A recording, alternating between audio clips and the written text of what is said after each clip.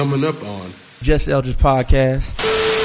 We were going to get something done on this podcast. We were talking about Norfolk Southern and them building on the Chattahoochee Brick property. And on this podcast, I played the clip of Derek Bozeman when he first started saying that we'll do everything it took to stop it. And it got stopped. When you want to see finally the black family back intact, strong black male-female relationships, you want to see our children whole, you want to see us functioning as a proud historic people who gave the world civilization and gave the world resources that they have today, that's complete reparations. And don't let anybody sell you short of any of that. And one of the things that we discovered, brother, and that you all won't hear in the reparations conversation, before President Obama left office in 2016, Joe Biden, the now sitting president, he pushed through the last reparations bill for the remaining Holocaust survivors that they say were below the poverty level in America. They got reparations, millions of dollars. This is 20. When you're talking about there is a international, national, and then a local white ruling class. All of their political and economic decisions are based on 4 variables. Will it enhance or ill affect, number 1, their power base, number 2, their profit base, number 3, their policy base, and number 4, their privilege base. And I'm going to explain that to you. That ain't going to take a whole lot of time to do that. Georgia used to have a convict leasing program, not just Georgia, but a lot of the southern states. Absolutely. Had a convict leasing program where you could literally go to jail and say, I need 50 niggas to work. And you bring them back when you finish the job. The banks, but you don't have the banking institution unless you got free black labor. You don't have the insurance industry, shipbuilding, any of these industries, all of them. And I can show you conclusively and name books where I don't even have to pull out and show you where the documentation come from black as well as white scholars, and show you the Industrial Revolution rests off the blacks of free black labor. You work with people for 300 years with no pay. Brother, we'll get that. And it's not, you saw them move $2 trillion in 2 weeks. Mm. Somebody would say, you niggas out of y'all mind. That ain't nothing but a conspiracy theory. Right. You go to Shorter, Alabama, Shorter University, a whole city. But that cracker was a slave owner and made his wealth. So they named the whole city after him, brother.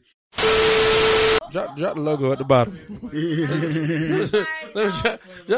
Let me explain myself how this works. Now go ahead, go. If my students pull out all of their money out of B of A Bank, and we start doing this all over the country, they're gonna come to the table because you ill affecting the profit base now. Mm. You let black people and brown people say, you know what? Okay, hell, if black people don't get reparations, here's what we're gonna do then. Ministers say y'all the best we've ever produced because we ain't got these old scared to death ass Negroes genuflecting and bow downing and boot licking to a former slave master's grandchildren now.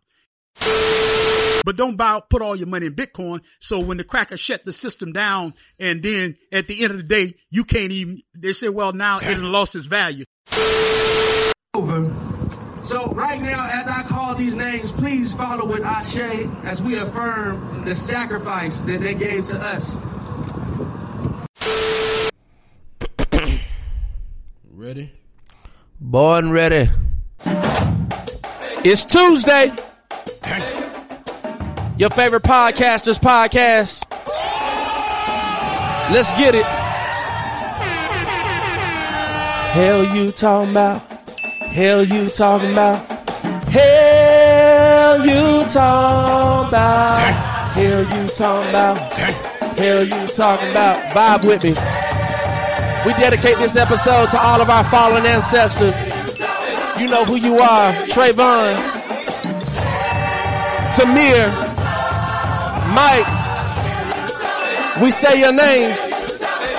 Walter Scott, say his name. Walter Scott, say his name. Walter Scott, say his name. Walter Scott, won't you say his name? Jermaine Reed. We say their names so they're never forgotten. Say his name. Jermaine Reed. We say their names so their legacy lives on. Philip White, say his name. Philip White, say his name. Philip White, say his name. Philip White, won't you say his name? Say his name. Say his name. Say his name. Say his name. Say his name. We're going to get it started just like that. What's up, family? It's your boy Eldridge. You are tuning to the greatest podcast to ever hit the airwaves. That is the Just Eldridge Podcast. I am super excited. We're about to record the greatest episode we have ever recorded. I say that every time, and I mean it every single time. What's up, family? First of all, I just want to thank each and every last person for tuning in to last week's episode. You that ungrateful? Dang. It's all good. We good now. We good. Everything good. No trouble in paradise. How about y'all, gentlemen? Y'all good? Yeah, we good. We good. Yeah, lovely, bro. I watch what I say. we good. We gearing up. More to come later. Nah, before we dive into this episode, man, I just want to really thank y'all brothers for the commitment, dedication y'all have been giving to this work. We have been grinding, man. So I'm excited about everything that people are about to prepare to see as we roll out into this second quarter. I do want to say something. I told y'all something. I told y'all we were going to get something done on this podcast. We were talking about Norfolk Southern and them building on the Chattahoochee Brick property. And on this podcast, I played the clip of Derek Bozeman when he first started saying that we'll do everything it took to stop it. And it got stopped. It got stopped. So to that conversation, we're going to dive into it a little bit, but that conversation actually sparked another conversation that we need to always talk about, and it needs to be on the forefront of our movement talk. But before I dive into that, let me just bring my guests on. This is your second time hearing this brother on the podcast. The first time you heard him, can't remember the episode number, but the name was Give Me Reparations or Go to Hell. Ladies and gentlemen, please give it up for the brother, the teacher, the scholar, the warrior, Brother Reginald Muhammad. Thank you, Brother Edmund. Thank you, sir. How you doing, brother? Good, brother. Good to be here with you and your technical people and the audience. It's just a blessing, and we're appreciative and grateful to be here, brother. Yes, sir. Yes, sir, man. You were at the rally. We had a rally not too long ago for the Norfolk Southern. When you was out there on the property, what did you feel?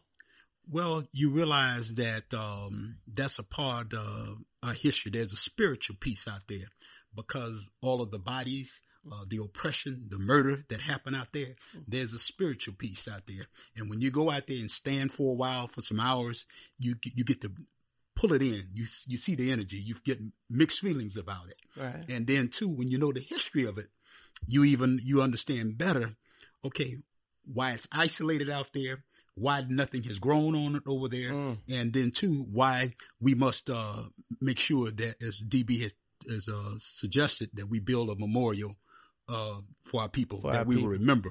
Because when we look at that history, English was able to parlay that into banks and other corporations and railroad systems from black bodies right there, and that's the basis of his wealth. So, for those that don't know, and if you didn't listen to the episode, go back to the JEP crates and check out the episode where we were talking about Norfolk Southern. We're talking about, for those that don't know, Atlanta's former mayor, James English, he was the mayor, he was the chief of the police, and he owned Chattahoochee Brick Company. Yeah, absolutely. Georgia used to have a convict leasing program, not just Georgia, but a lot of the southern states. Absolutely. Had a convict leasing program where you could literally go to jail and say, I need 50 niggas to work. And you bring them back when you finish the job. James English, one of the most notorious and egregious properties to do the convict leasing was Chattahoochee Brick Company. Absolutely. And he would bring people there, and it would be known that once they leave, they're not coming back. Yep. They were literally working people to death on this property. You're working dehydration, horrible sleeping conditions, barely eating, modern day slavery.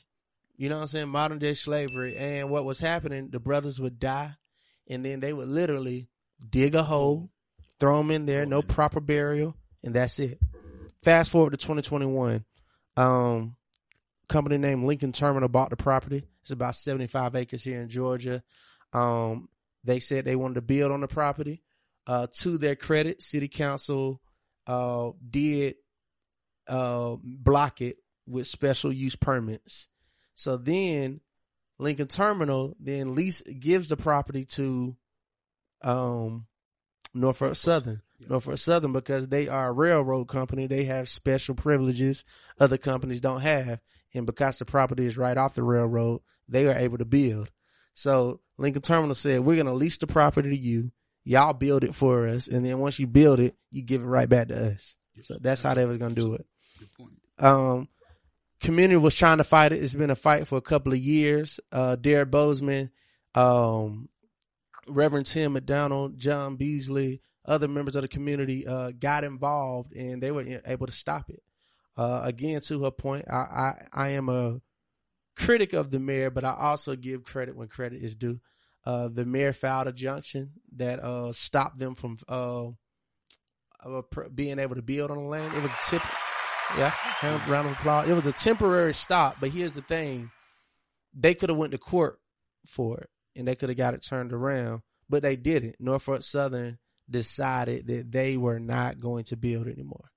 So that's why we had a rally. We had a rally that, one, celebrate the partial win, because the complete win is to get the city to give the land back. Yeah, absolutely. And we build a memorial and ensure no one ever builds on this property again.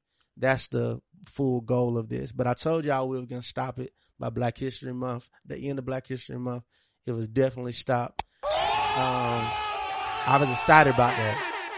So we were talking about, just to give people a little credit, man, James English was the Jeff Bezos of that time. One of the richest men in the world. James English actually gave the seed money to companies like Coca-Cola. Yeah. Coca-Cola wouldn't be here if it wasn't for the convict leasing using Chattahoochee Brick Company. Companies like First Atlanta, which went to Wachovia, and then went to First Union, then went back to Wachovia, which is now Wells Fargo. Absolutely. Wouldn't be here without that. We can name about 5 or 6 household name businesses that were literally seeded and started because of this blood money. And now it goes to the conversation of, you got to pay. Oh, absolutely. You got to pay for what you did wrong. In other words, that term could be called what? Reparations, brother. With that being said, we can't talk about reparations without bringing our in-house reparations specialist, Brother Reginald Muhammad. Last time you were on, you were talking about the declaration. Yes, sir. We were talking about it getting done. This was back when, Keith? Like, that was summertime. I know it felt good outside. Yeah. That was at least 7-8 months ago, brother, or more. Oh, that was that was 2020? Yeah. Nah, that was 2019 we did that, wasn't it? It was 2020. Yeah, it was 2020. It was 2020. Yeah. It was 2020. But it's been at least 6 or 7 months. You know, I know it's 2020 because you wanted to use your phone. You had a nice phone back 19. Phone. But no, yeah. So that was a great. That was a great conversation. It's I'm telling y'all, if you didn't listen to that episode, go back. You're gonna really be informed. But I'm excited about this one because it's here. Yes, sir. And people talk about doing stuff all the time, but this is here. And for those that don't know, this is the National Reparation Declaration, where any brother from the ghetto streets to the executive suites, good point, can pick this up and understand what reparations is. For those that don't know, please give us the definition of reparations, Chef. Yeah, well, reparations is it comes from the word repair, and it's when people have been injured or wrong, damages are owed to them in the form of goods and services. And so reparations, again, is about repairing the damage and making sure those who have been injured, they have been compensated for that damage. And with the black people in America, the only people anywhere in the annals of history were robbed of their names, their language, their culture, their God, and their land. And then you work a people for 300 years with no pay. If I worked all of you all in here for 3 months with no pay, just investing in property in Atlanta, I could become wealthy. because I know the formula. I need the bodies though. So I don't know if you put it in this. Yes, sir. But the concept of reparation is not foreign. America has paid it. You talked about it on the last podcast. Oh, absolutely. Can you give us some people that have got it? And I don't know if you know off the top of your head the numbers they got, anything like that. Well, historically, America has always paid reparations. But we got Negroes and liberal whites saying that America don't pay reparations. Well, they don't know the history of America.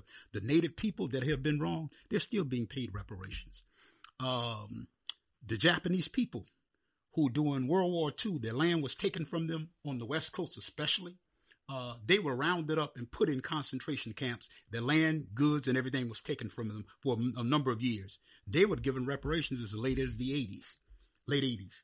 And then too, bring it a little closer to you. Yeah. And then too, before President Obama left office in 2016, Joe Biden, the now sitting president, he pushed through the last reparations bill for the remaining Holocaust survivors that they say were below the poverty level in America. They got reparations, millions of dollars. This is 2016. Now, this is the same Biden that's very, very unexcited about reparations for black people. Oh, absolutely. I mean, he's even said it. I mean, he went out and said it. He was like, I never promised reparations. Oh, absolutely. And he's never been a fan of it. So you saying he pushed it through. He made sure he was the proponent of making sure the last bill of reparations that America paid in 2016 that President Obama signed off on, and they got the majority of the House and the Senate to sign off on reparations bill for the remaining Jewish Holocaust survivors. It was paid in 2016. That's a fact. And side question: why does America have to pay the Holocaust survivors? What we do? Well, at the end of the day, it's they look at it strategically. Mm-hmm. And remember now, one of the things that I want your audience to get this. When you're talking about there is a international, national, and then a local white ruling class. All of their political and economic decisions are based on 4 variables. Will it enhance or ill affect, number 1, their power base? Number 2, their profit base. Number 3, their policy base. And number 4, their privilege base. And I'm going to explain that to you. That ain't going to take a whole lot of time to do that. But they make all of their decisions. Will it enhance or ill affect their power base, their profit base, their policy base, and their privilege base? Now, the Jews here in America, in order to solidify their power base and their profit base, this is how they responded to the Jews are very powerful here in America, brother. Mm-hmm. If you look at entertainment and in sports, entertainment and sports and all of that, at the end of the day, they own a lot of institutions, they own a lot of real estate, and they control a disproportionate amount of the wealth. Give an example, half of the NFL owners are Jewish people, including Arthur Blank right here in Atlanta. Mm-hmm. So that's not to disparage Jews or anything like that, but to show you they're a very powerful entity and body of people right here in America and around the world. And so at the end of the day, they made sure that their brethren and sister who America has said are below the poverty level. And you know, Pookie and Ray Ray and Sinead and them, all of we've always remained below the poverty level. But so what they did for those particular Jews, they made sure that they passed a bill and gave them millions of dollars for those remaining Holocaust survivors right here in America in 2016. What do you say to, there are young people who they feel like they're not even owed reparations. They feel like they ain't got really nothing to do with me, or I might not be as knowledgeable. What do you say to those young people who are not connected to the history of what reparations is, who are not connected to the emotion? Yeah. That, you know what I'm saying? Absolutely. Like, I think reparation also an emotional thing. To repair something that hurt. Yeah. It's like, well, there's a good question, because I get this from my students all the time. At the end of the day, they say, well, that didn't have nothing to do with me. Can we just move past that? But there's some internal and external damage that was done, like no other people. And I tell my students, well, how you gonna talk about reparations and repair? I don't need to repair. I just need to get paid right now. At the end of the day, how is it that I can walk across the campus or walk in the hood, wherever? Here we are, the disrespect, the murder of each other. That's how I know that there's some psychological damage that needs reparations, complete reparations now. That's about repairing the psychological, the physical, the financial damage that happened to us as a people. And we need that, brother, because at the rate that we're killing each other, the level of outright disrespect of each other, what self-respecting people still calling their women bitches and hoes every day, in and out? What self-respecting people are doing that? Nigga, I kill you, this nigga this or that, and we're buying guns and weapons, but not for the skinheads who are preparing for war on us, but we're buying that for one another. See, that's how we know there's some psychological damage that has been done. Here's a people that will celebrate their own fall. We hear it and we see it in our music. We see it in our music, movies, and all of that. So we know that the damage has to be repaired, brother. And at the end of the day, when the damage is repaired, brother Eldred, and to the rest of your audience, if we say, well, okay, education is the problem of the black community, I said, no, it's not. Lack of education, no, it's not. Drunkenness and alcohol and the drugs, drug abuse, the black family destroyed, bad male-female relationships. We say, oh, that's the problem of the black community. No, sir. Absolutely not. It's the results of our problem. When you got a people that's been that so severely damaged, you get that in any race of people if they have been that damaged. So there are people that say because of that, yes, they don't deserve it. Because they're killing themselves, because they have a problem. They're saying they don't deserve it. I mean, so there was recently a Congress testimony from your boy. I'm going to play that. I'm going to play what yes, Herschel Walker thoughts are. Yes, sir. Chairman and ranking members, I thank you for this opportunity to speak on reparation, which has been spoken about many times over my lifetime, but over the past year has become a hot topic. I asked the question, why? There's been many surveys show that a large percentage of black and white teens would say racism is better today than yesterday. We use black power to create white guilt. My approach is biblical. How can I ask my Heavenly Father to forgive me if I can't forgive my brother? I never want to put anyone's religion down, but my religion teaches togetherness. Reparation teaches separation. Slavery ended over 130 years ago. How can a father be asked his son to spend prison time for a crime he committed? In the case we speak of, we're researching farther back in history, a history many are not taught or spoken about in school.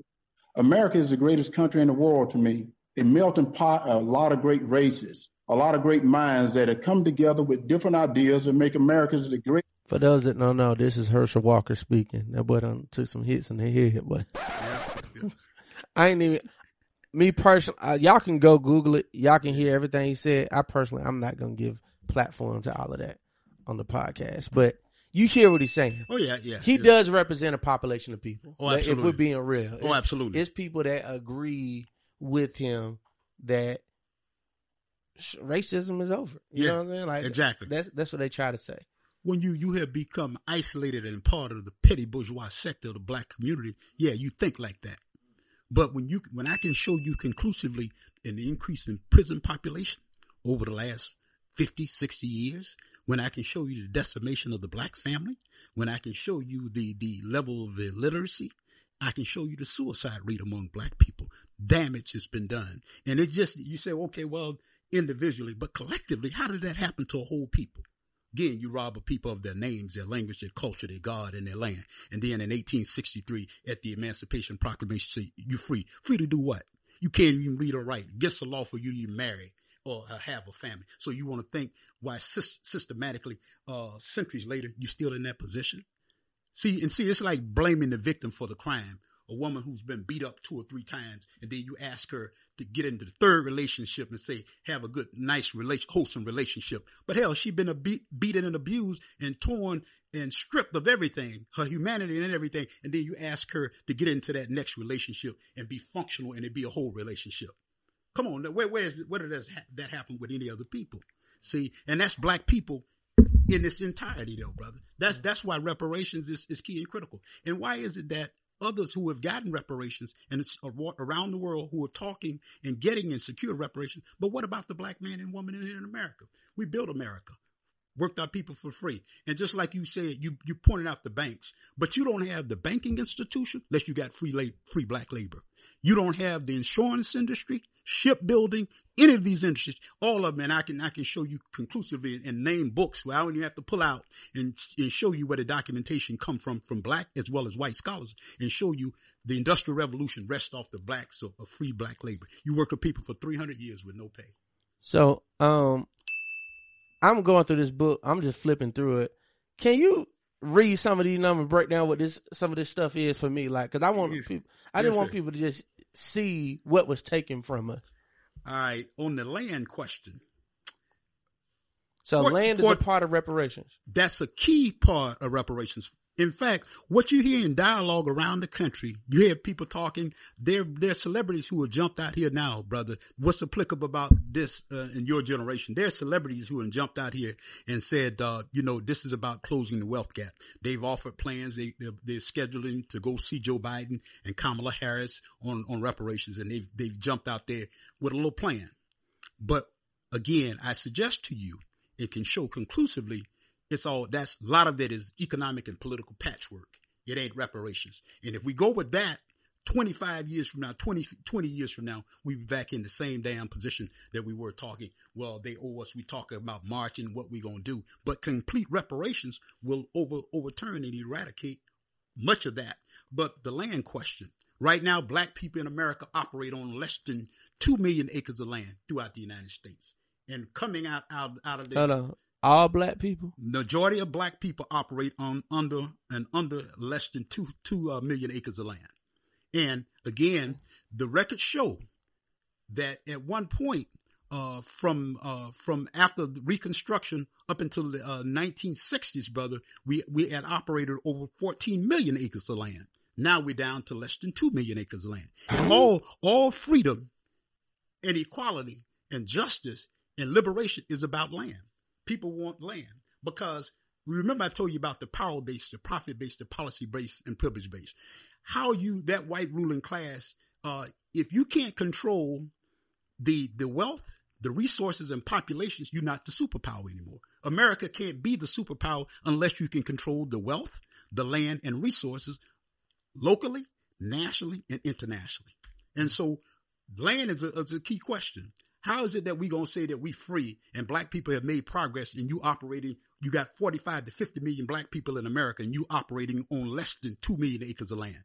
So if Bill Gates, who's buying up the land now, and others are buying up the land now, who's going to be feeding us? And look at what they're feeding us. That matters because black people are dying from hypertension. The COVID situation right now, a lot of that has to do with our health. Right. As a people. Right. So how you going to say you free and you become educated and now it's not about race anymore and hell, you waiting for the white man to feed you today? Let me ask a question. Yes, sir. So with that, because I did read that report. Yes, sir. That Bill Gates owns, I think, like up to 56. He's the majority owner of land, the earth, farmland, absolutely, in America. So how does privatization interrupt reparations? Because I understand when the government controls stuff, they can kind of parse that out. You're gonna be like South Africa and take that shit back. I mean, is it because there's levels of it, right? Okay, yes, well, they will agree with reparations, but they won't do the South African move. They'll just be like, well, that's what the government can give.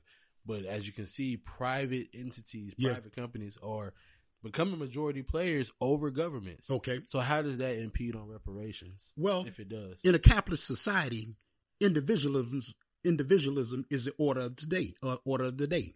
But this is why you got an unequal distribution of the wealth.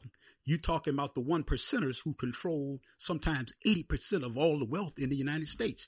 And capitalism, you got an elite, which I call the ruling class. You got a middle class, and then you got the working class, or what they call the proletariat. And so at the end of the day, that's most of us are the proletariat. We got to get up and go get it every day to make this thing happen. Otherwise, but you got a person like Bill Gates, you got Elon Musk and the Walton family who owns Walmart and other multinational corporations. But at the end of the day, they're buying up the land as individuals and as families. And that's one of the things that's why if you're talking reparations, you got people out here talking reparations now, but they're leaving the land question out. Because how you gonna talk about black people for free? Because you got a job? Are we ever going to get it? Yes, sir, we are. In your prediction, when? Within the next 10 years, brother. And let me tell you how. That's not hyperbole. That's not just talking, brother. 2030. Here's what I'm saying, brother. If black people are organized, forget the theology, forget the philosophy, forget the ideology. If black people come together on the question of reparations, they'll give us reparations. Prove that, Muhammad. At the end of the day, I told you about the power base, the profit base, the policy base, and privilege base. You let America start to be ill-affected by black people in America, and their power base and their profit base start to be ill-affected, they're going to come to the table. Wachovia Bank is going to come to the table. I mean, Wells Fargo. If black people start pulling out with the social media in your generation, brother, what y'all are able to do, what's good about you all's generation, brother, is the minister say, y'all the best we've ever produced. Because we ain't got these old scared to death ass Negroes, genuflecting and bow downing and boot licking to a former slave master's grandchildren now. And give an example, if my students pull out all of their money out of B of A Bank, and we start doing this all over the country, they're going to come to the table because you ill-affecting the profit base now. Mm. You let black people and brown people say, you know what, okay, hell, if black people don't get reparations, here's what we're going to do then. If they start to see their numbers decline every year with military joining the military, you can't be the superpower if you don't have the super military, bro. Right. But disproportionately, who make up the military, though, brother? See, again, that power base, when I say power base, you can't be a power base unless you have that kind of a military structure to be a power base, brother. And so at the end of the day, they will come to the table. It's just like, what's the privilege base, Muhammad? Well, NBA, NFL, those are privileges. You saw when they decided during Black Lives Matter during the summer that two games that LeBron and them say, we're not playing. Oh, okay. Then they want to talk. See, when Kaepernick sat down years ago, Jerry Jones said, the hell, his players better play or otherwise they won't be around. Oh, yeah, in Dallas. Yeah, in Dallas. I remember that. Well, but then let's go back to this, Eldridge, that when the black players realized, wait a minute, we the one filling up the damn stadium. The hell with what he say. The quarterback, the running back, and the marquee names, we filling up the stadium. And so when they realized, man, wait a minute, we got a little bit more power.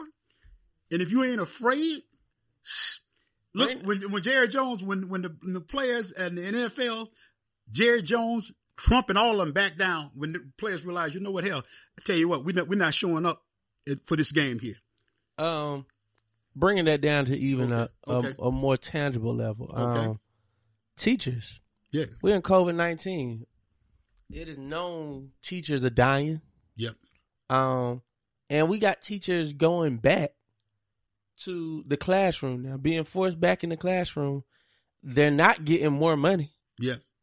But they're being put in more danger. Yeah. They technically got more stress because last year was a complete educational flop. Yep. If you talk to most teachers. So like, when I see these teachers going back in, I'm like, man, like I would love to organize and help them, but it's just like one of the things but they control like teachers. I think people seeing the power of teachers more than they have ever seen it in 2020. Oh, absolutely. When parents seeing their kids at home all goddamn day, parents having to do their goddamn work that the kids can't do. Yep. Like teachers became very valuable in 2020. Oh, absolutely. Like folk were like, oh shit, I got to put up with this. Yeah. But people seen that. Yeah. And now it's like that still is disregarded. Take your ass back to the classroom. Yeah. Yeah. And I understand it, we stuck because people have to survive. You know what I'm saying? Yeah. Nobody wants to be the Colin Kaepernick, right? Yeah. You know what I'm saying? Yeah. That's going to lose your job and folks still playing football or folks still teaching. Nobody wants to be that. But I also think that's what messes us up with reparation too. I think there are people that are scared of the backlash. Oh, absolutely. And that's why it will hold us back from getting it. You're absolutely right. I concur with you because when you find black people that don't support reparations, usually because they're ignorant about it or worried about what the white backlash is. Because I'm going to give you an example. There are black congressional people who didn't initially sign on to H.R. 40, the reparations bill in the House of Representatives reintroduced by Sheila Jackson Lee, first introduced by John Conyers 30 years ago. Well, there are blacks at the end of the day who still don't support the reparations bill. But damn near every one of them signed off on that last reparations bill for the Jews in America. And again, think about it like this is how you know that the damage is still being done. Our people have a fear, bro. Brother Eldridge, you well-read young brother.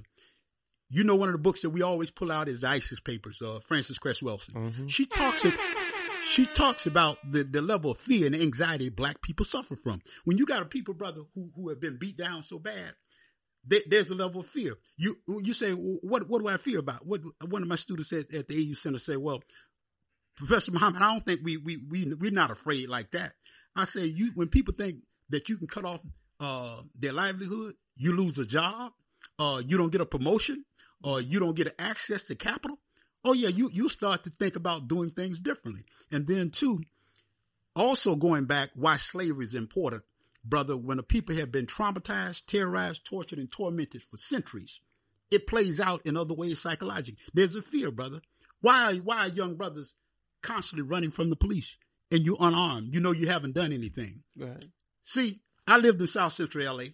I would see sometimes one cop jump out of the car, gun drawn, and 7 of brothers strapped, Crips, and they lay down automatically. See, but if you and I roll up in there and we ain't right color, you ain't from the right set, well, you might get drove down on. Right. And at the end of the day, see, our people suffer from caucophobia. Ooh, we talked about it last time. Caucophobia. No, this is real, brother. The collective. Put that on the screen, please. Can you spell that? Yes. The collective fear or intimidation of European people or those who classify themselves as Caucasian, white, Aryan, or Jewish. The collective fear or intimidation of European people or those who classify themselves as Caucasian, white, Aryan, or Jewish. Caucophobia. And that's a spell phobia. Caucophobia? Yeah. CAUCAPHOBIA. Caucophobia. Caucophobia. And brother, we suffer from that because I'm going to give you an example. How we treat each other, brother. Like and you see these areas around here being regentrified. And somebody asked me the other day, one of my people called me from Florida and said, man, with the gentrification going on in Atlanta, because you and I are right here in Atlanta, we ain't out in the outskirts. They said, well, what about the white people and as bad as the hood is? I said, hell, some of them more safer than I am in the hood. Way more safe. Exactly. I mean, if you get up around the AU Center, you see white women jogging, pushing their baby carriage and everything else. And I'm going to be honest with you, when I walk out the door at the think tank, sometime, Brother Eldridge, I'm like, okay, I know what's around me. I'm hearing gunshots all the time. But you ain't. Yeah, they play for keeps over there. You know, it's a different animal. Yeah, so. We've been over there. Yeah, you definitely in the trap. Yeah, exactly. By 9:30, 10, it turned into a different world out there outside. Yeah, and they play for keeps over there, brother. But here, look at it like this though. That's about immediate gratification. When you got people in survival mode, brother, that's how you know, man, how I'm gonna get paid, how I'm gonna survive. That's all they thinking about. So, I've been over there. I've been over there 15 years now, and been carjacked at gunpoint over there. And so at the end of the day, so I know what it's like over there. So, you know, it's a different animal. Mm-hmm. The police handle you differently over there. Brother, I don't know how many confrontations I've had with the police. Sometimes I had more confrontations with the damn police over there than some of our people, because the people know I'm there and don't bring me to BS, you know, and we won't have no problem. Right. But we've had confrontations with the police over there just because their disrespect of black people. And they try and treat everybody the same way. And I had to tell them, you better look at who owns this property over here. No, we're not renting over here. This is our property here. Right. And so, no, you're not just going to run up in here like you want to and do what you want to. So, again, that reparations piece. Brother, you said some things earlier. The other thing, that land question is key in reparations. The other thing that's key is that the unpaid wages in America. You work with people for 300 years, you can become wealthy. And remember, our people produce 61% of all the cotton that was used around the world. The clothes that you all are wearing, black people pick cotton for 300 years with no pay. And that cotton was shipped all over the world to manufacture clothing for countries all over the world. In fact, when they let black people out of slavery, brother, they said y'all gonna have to come up with something because the cotton wasn't being produced now. So then you come back with Jim Crow, convict leasing, and all of that. Right. That helped. I'm glad you took it there because that's what slavery. Once you were released out of slavery, they had to figure out a way how to get people back in. Yeah. If you look at the amendment, I believe it's the 13th amendment. Yes, sir. Uh-huh. And it says, you free unless you do a crime. You know what I'm saying? And a crime could be anything. A crime is running a stop sign. Yeah. A crime is running a turning without a blinker. You know what I'm saying? They're the Malcolm X grassroots movement. They did a study. Yeah. National research, yeah, they did a study called like windshield policing. Yes, sir. Where police just pull you over for dumb stuff like your cracked windshield. Yeah, and it was just talking about how police brutality is caused and how they begin to Keith was on the phone. I got profiled. Like, bro, I tell you, I got pulled over for a cracked windshield. Remember my kid had that cracked windshield? I was driving from New York back down to Atlanta. They stopped me in Pennsylvania for it. Like, and then they asking me about no other drugs, but specifically meth, because the area that they're in. Yeah, exactly. And they're asking about the meth. Mm-hmm. So I'm like, nah, I just got medications in here. Yeah, absolutely. Meth. Yeah. But cracked windshield was the reason, though. Yes. No, nothing else. Saying that to say, why, going back to backtracking to Norfolk Southern,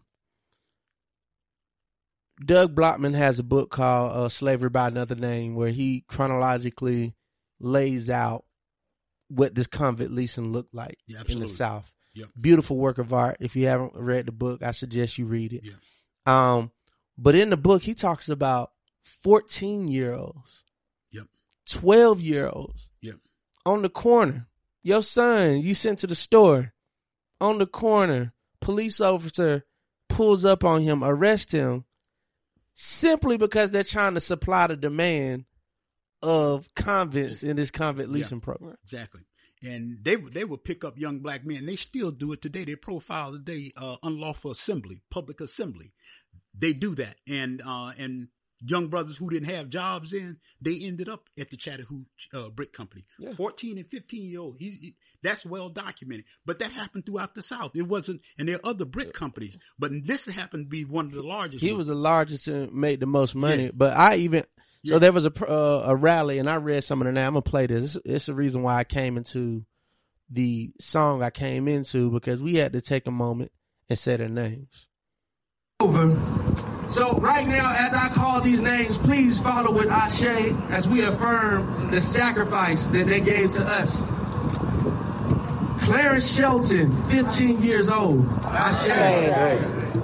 Will Brown, 16 years old. Ashe.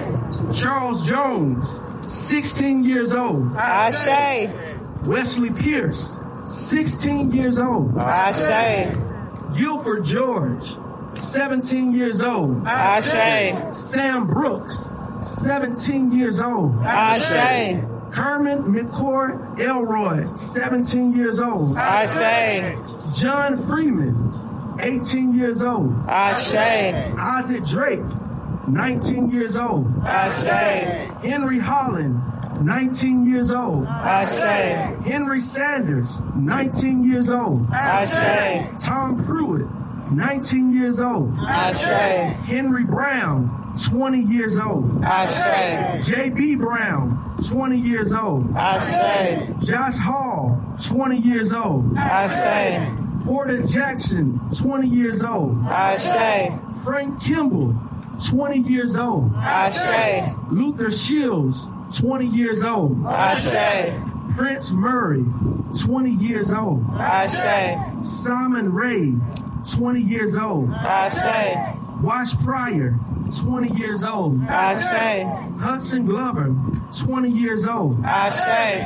Grant Carson, 20 years old. Ashe. Frank Waite, 20 years old. Ashe. This is just a few. And as Mr. Blockman said, this was 1 month on this property. We will return until we lift up every name that is on this list and every name that we find, and until those names are permanently listed on this property. That was a list of about 100 names we had out there today. Yes, sir. That was 1 month of workers. That was just the workers they had for that month. That was in their property. People on that list probably died. Cause the list started as young as 15 years old. Yeah. Went up to like 70 years, and then some people they would purposely arrest just because of their skill set. Yep. Like if they needed. So if they heard you was the baddest bricklayer in town, carpenter, plumber, they'll come get you. Oh, absolutely. Carpenter, plumber, painter, yeah. Locksmith. If you had a skill set that they needed. Oh, they would have had a couple of you Washingtons over there because y'all good at what y'all do. Bruh, it's real. So let's take this situation. All right. Well documented. History is on your side. Yes, sir. In this case, the city is on your side. Yeah. We have Norfolk Southern that's worth around about $12 billion. Okay. I think the CEO, Squire, makes about $120 million a year. Okay. That's a big ass salary, first of all. Yeah. What does reparation? If we said, you know what, Norfolk Southern should pay reparations in this case. Yes, sir. For this, what does that look like? Well, what we got to do is look at the numbers. One of the things, if you go back and pull up, not out of the book, Slavery by Another Name by Douglas Blackman. If you go back and go on the internet right now and pull up James English, and what you will see, brother, they have sanitized. They talk about 3,000 employees that he had and how much he was able to parlay. And they talk about him as if he's a statesman. As he's self-made. Yeah, self-made and as a statesman. They totally sanitized the fact that the modern slavery,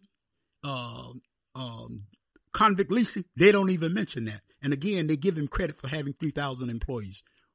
Much of those employees that he had, brother, those thousands of employees, these were black men and women who he worked with no pay and worked them to damn death. And so the reparation would come from the English estate. Oh, absolutely. And one of the things that we discovered, brother, and that you all won't hear in the reparations conversation, look at these reparations conversations going on all over the country. Bob Johnson jumped out there and said that we needed $14.1 trillion. Brother Ice Cube has done a report.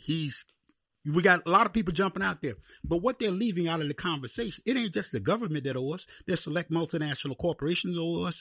There are nonprofits that owe us. And then too, there are at least 40,000 former plantation families that are still existing and up and running today. And they made their wealth off of black people.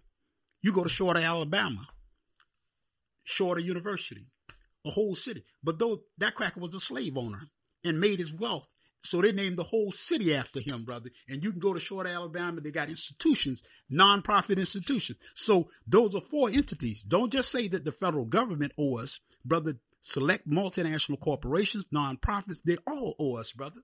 Cause James Squire, not Squire, not the CEO, but James English. Yeah, he had $130 million in the 1800s. That's what I'm saying. Yeah. 130 million now make you the man. Yeah. He had 130 million in the 1800s. Mm-hmm. The family's still alive. Yeah. Still operating. Yeah. So that's... And got foundations, brother, that they made that money off of us. So again, Herschel Walker talking about the equality of black people, but brother, football player. When self-respecting people start letting entertainers and ball players speak on very serious subject matter who have done the research. And Herschel Walker, like so many of the blacks, even those, some of them that I'm critical of in the ADOS movement, well, their problem is that they keep talking about closing the wealth gap. Okay, if we give you trillions of dollars to close the wealth gap, if you ain't repaired the damage, 25 years from now, you'll be back in the same damn position and talking about, well, we need reparations. We talking complete reparations in the declaration here. And that there's a model and that looks like it ain't just saying you gonna give black people a check and then 25 years from now the masses of our people still be in the same condition. And Pookie and Ray Ray and them still have been locked out, locked under, and locked in systematically for generations. I feel you on that. What's the number though for us though? Like, I know it's more than money, but what's that number you think? The number, brother, and not only is it about the money, it's about the land question too. And when you quantify all of that, it's about $83 trillion minimum. $83 trillion, I said. And that's not, that sounds like somebody said, white people ain't going to give y'all no $83 trillion. Yeah. Well, I know that they don't think that they are, but you let the power base start to be ill-affected. They'll come to the table. See, you saw them move $2 trillion for the first COVID relief package because it was ill-affecting the power base now and the profit base. So we got to put money in the economy. So anybody trying to argue the Muhammad quadruple base paradigm, you sit them down, brother, because I'm telling you how the ruling class, they don't make their decision based on what's moral, what's correct, what's civil, what's human. Will it ill affect their power base, their profit base, policy base, and privilege base? So I have a question, brother, because like that sounds good on the grand scheme, right? Okay. But back to like what Brother Eldridge was talking about. Yeah. Like, okay. How can we, or what do we need to do on our side? Because it sounds like, there are some places and instances where like there's a direct correlation. Yes, sir. Hey, my great granddaddy was the one that died at that brick place. Absolutely. This man still has money. Exactly. Is there an avenue for a family to just get reparations? I read a story about George Floyd's family. Oh, absolutely. And their great-great-grandfather who had their land stripped and stolen from absolutely. them. That they can even go back and do all that research and put it in an article means that it's proven. Oh, absolutely. So can individuals absolutely get reparations, and has that been done anywhere? Complete reparation, you're absolutely right. And there was a black woman, and black women have been at the center of the reparations movement, brother, from day one. You have the first black woman to actually secure reparations. Her name is Henrietta.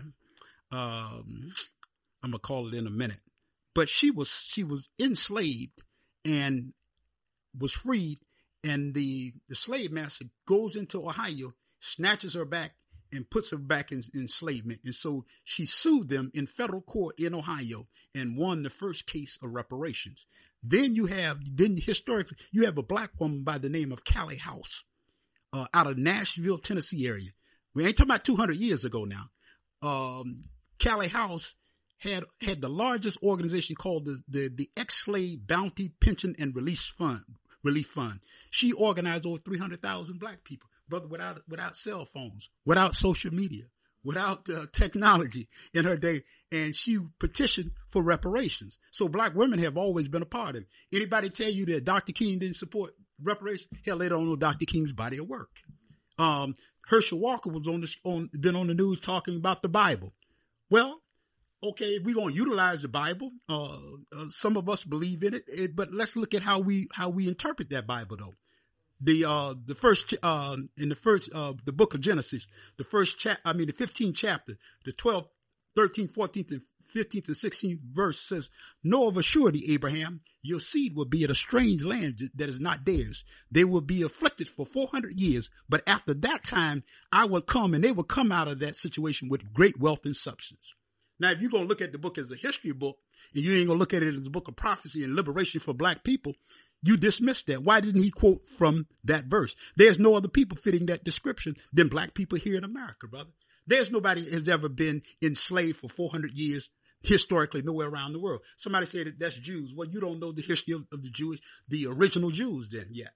And see, this is what I have a problem with some of those who are arguing for reparations right now, is because they're saying, well, I'm going to get to your point real quick, brother, but black people individually, family-wise, complete reparation, that will give wealth to black families, complete reparation. Anybody else not talking complete reparation, that will leave out black families, the average black family. And see, one of the things, we can't allow them to co-opt the movement now, brother, because the momentum is there, people talking reparations, but who's controlling the narrative now? And who's controlling? This is one reason why we did the declaration, so black people are very clear. They don't give you some damn crumbs and peanuts and you think that's reparation. No, sir. Absolutely not. And is reparations for, because I was watching some of the clips too, and we didn't play this one, but I also saw a lady mentioning when she was giving her speech, not only was she saying slavery, but she kept using colonialism. Yeah.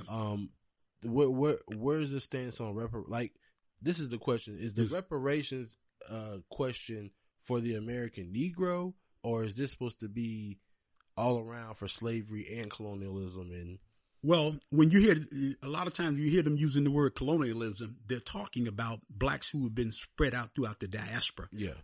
Blacks on the African continent, they suffer from colonialism, now what we call neo-colonialism. Mm-hmm. That happened in Central and South America. That happened in the Isles of the Pacific and the Caribbean and everything else. Our people suffer from colonialism. No people ever suffered what we have suffered anywhere in the annals of history. Bring me any historian, any argument, and we can defeat them with truth.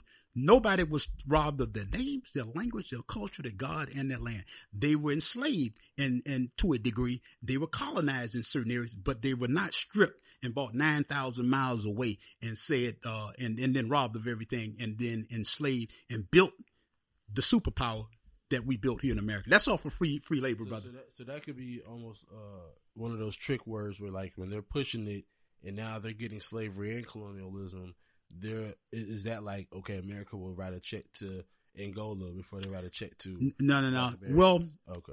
The reparations that we first off, we're separated to this degree, is that blacks who were here and who can trace their lineages back generations during the enslavement of our people, coming up to Jim Crow segregation and all the ills that have affected black people, they're first and foremost are entitled to reparations. And then two, across the board. And see, the other thing that we got to be careful not to do here is not to allow them to put all of these criterions on us that they didn't put on white America and the Jews and others and the native people who got reparations. So if, I'm going to look throughout the United States, the model and the methodology that we use throughout the United States, where if Pookie is in St. Louis, Missouri, if he's in St. Petersburg, Florida, or in down in Mississippi, Alabama, wherever black people are below the poverty level, brother, most of them deserve reparation. Just about everybody across the board, brother,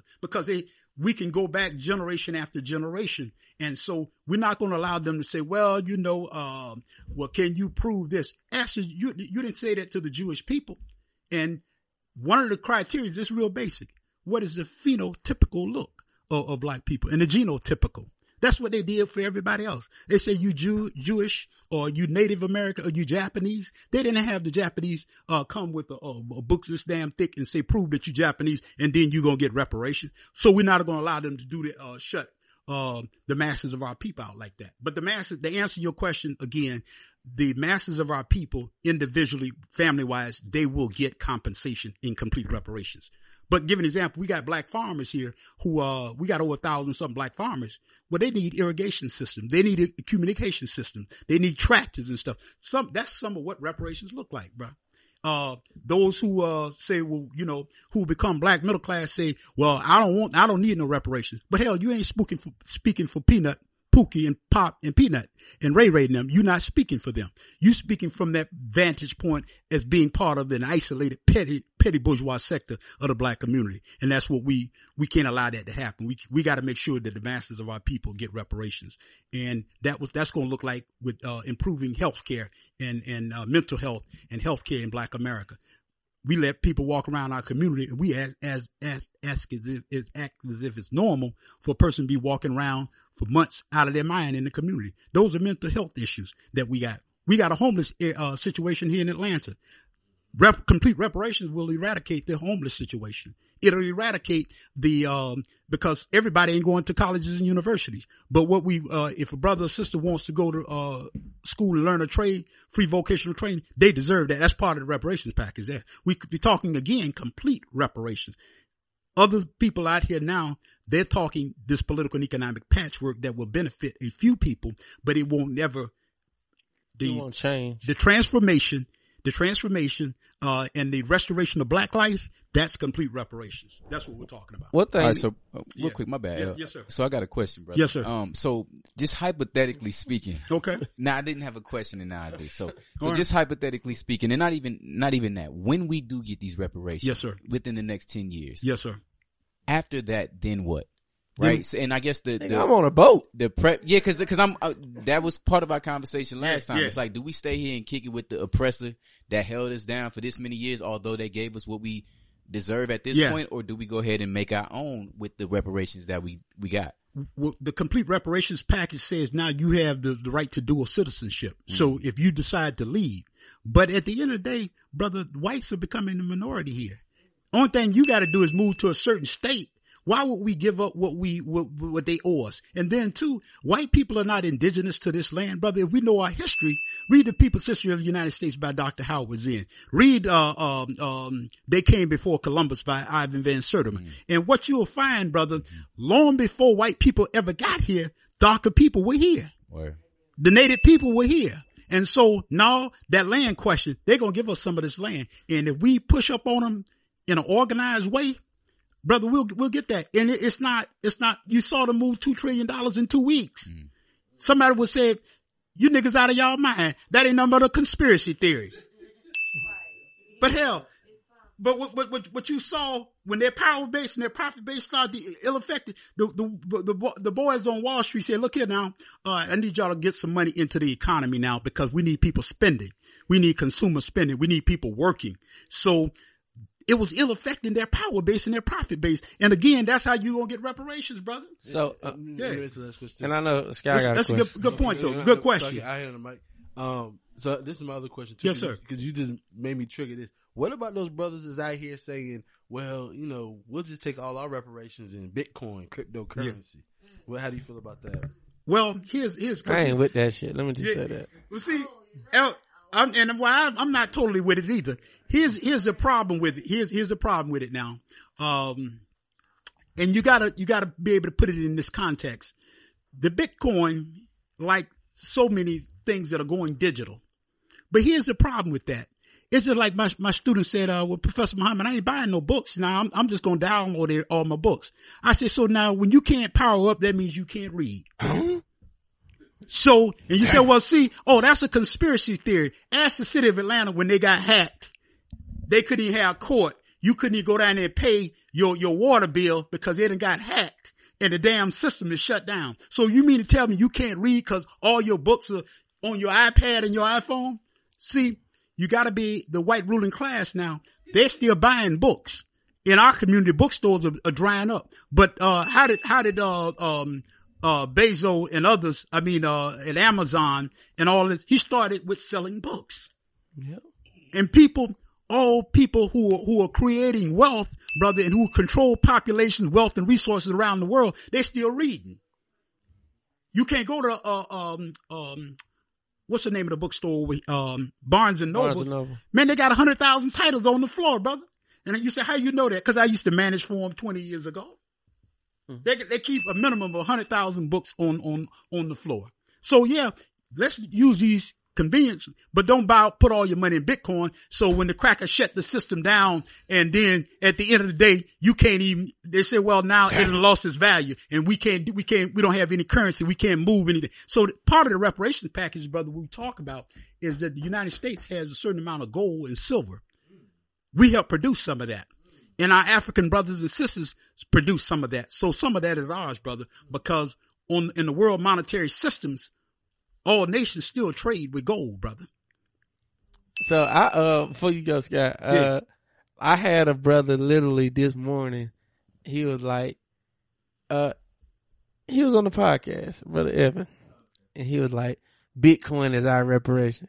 I like, nah, man. I like, nah, bro. I like, it's a financial vehicle and some people winning on it. Yeah. But I'm good. Yeah. I take my reparation for real. You know what I'm saying? And like, I don't want people I don't want mine in Bitcoin. Man, we got to have some of that land, bro, because it's going to always appreciate. All right, go ahead. Appreciate. What you got? I just want to piggyback on y'all points about Bitcoin. I agree. I would not invest all my funds in the Bitcoin. Yeah. However, it is the wave of the future. Okay. And there's other cryptocurrencies that are out there if you do your research. Absolutely. Guapcoin is the black cryptocurrency. Okay. That is a cryptocurrency that will be accessible for the black community. Okay. It will be transferable for black businesses. And so we know about Guapcoin. Yeah. Okay. Good point. Good point. I mean, so even if it's not Bitcoin, cryptocurrency itself is, is something that people still should tap into because, like I said, it's the wave of the future. Everything is, technology based. Absolutely. And so, he made a good point about silver and gold because eventually, not in the next 5 or 10 years, but eventually they are going to do away with paper dollars. Absolutely. So the only way to make transactions would be through, something that's electronic. And hold on. Good point. There's also, I'm sorry. I'm so sorry because I want to just get it out. I'm so sorry. Go ahead. I'm sorry. Drop the logo at the bottom. Let me explain myself how this works. Now go ahead, go.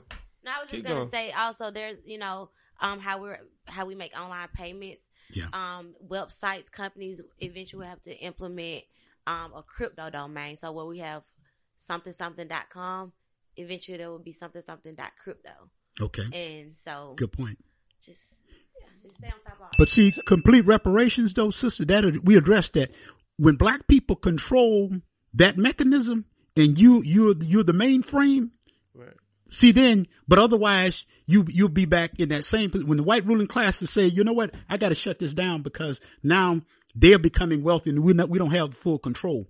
When you start owning the infrastructure, this is what complete reparations is. And so I'm saying invest in the cryptocurrency. I'm not saying that. I'm not being silly because we all utilize these tools here. But what I'm saying though, that there's a white ruling class internationally, nationally, and locally. And if you don't control the structure of it, the mainframes, the systems that allow us to operate, and there's always a segment of ruling class that can shut that down, black people will always be in a subservient position. Okay. And that's why reparations is key, because it will address that too. Because one of the things I talk about in complete reparation, now we got 10 online banks that we own and operate. Right. Then we got, we manufacturing, brother.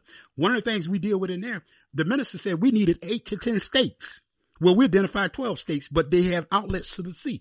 We got to be doing importing and exporting. How these Negroes got all these degrees and everything in engineering, and we don't have our own car factory? How is it that we don't even manufacture shoelaces, and Negro got a degree in engineering, and we still ain't done shoelaces for black people? What about the clothing? That's why the land question becomes then food, clothing, and shelter. Then we independent, and then we won't be back in that position 25 years from now talking about, well, this is why we black people in this position now, and we got to do reparations again. No. See. Can you hear the reparation again? We want to represent again now moving. Yeah. So that's why complete reparations is in order for the day. Well, that's why we can't sell short. Yeah. And we've seen that. Yeah. We talk about the Montgomery bus boycott. Yeah. That was not the first bus boycott. Yeah. The first one happened in Baton Rouge. That's right. Good teacher. And in Baton Rouge, in Baton Rouge, what happened was they compromised. They said, we can sit anywhere except the first 2 rows. Mm-hmm. That was the compromise. The first 2 rows is not full dignity. This is not about money. This is about dignity. Yeah. This is about us getting our dignity back. So giving us money is not full dignity. That's right. You got to give me my land. Yeah. You got to give me my education. You got to give me my health. Yeah. You got to give me everything that you took away from my grandfather, grandfather. Everyone in my family, you got to repair that. Yep. And if you repair that, it's up to me to build in what this can be in the future. Oh, absolutely. And then it's on us. Yeah. If you want to say it's over, you know what? Do that. Put us in a position to create our own system. Exactly. Then we can say this is our fault. Absolutely. Good point, until brother. Then, good point. It's y'all motherfucking fault. Right. And we want our money. We want our reparations. So, first of all, let me just say this, Brother Resm. Yes, sir. Thank you. No, thank you all, brother. Now, thank you for putting this together. I want to buy one for my whole team where they can look at it. Yes, sir. I'm gonna make that purchase today. Yes, sir. I want to make this available. All of my listeners, please make sure you buy this. This is a 45-page nugget of everything you need to know. If you questioning what reparation is and if we owe it, this book breaks it down. You're just hearing a piece of it in this conversation, but I've been going through it this whole time. So I just thank you for giving us what this does. This validates why we should be mad. This validates why we should fight. Yes, sir. This validates why we should never give up asking for what we're owed. Yes, sir. And if you didn't put this down, this information could be lost. So we thank you for doing that.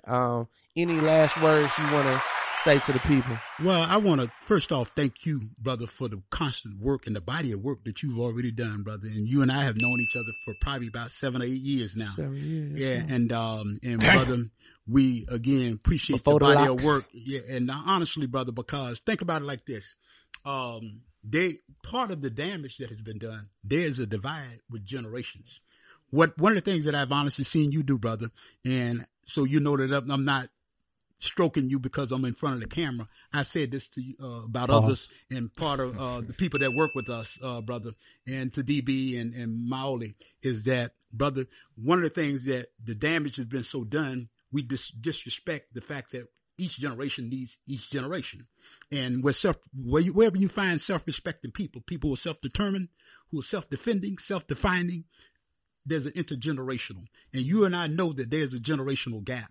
But if y'all don't say, come to Southwest Atlanta, Muhammad, and you can come to the platform and talk, I don't have that, especially with your generation. Mm-hmm. And so you've been able to do that, and your body of work speaks to that. And that's how we start to repair the damage. That's how, when I get a chance to sit with you all, I'm learning. And the only thing I'm claiming at the end of the day, I'm a student working hard to become a better student at the end of the day, because I'm constantly learning from you all. I got 3 daughters, teenagers, 1 grown, and I'm riding down to Fort Valley State last week, and you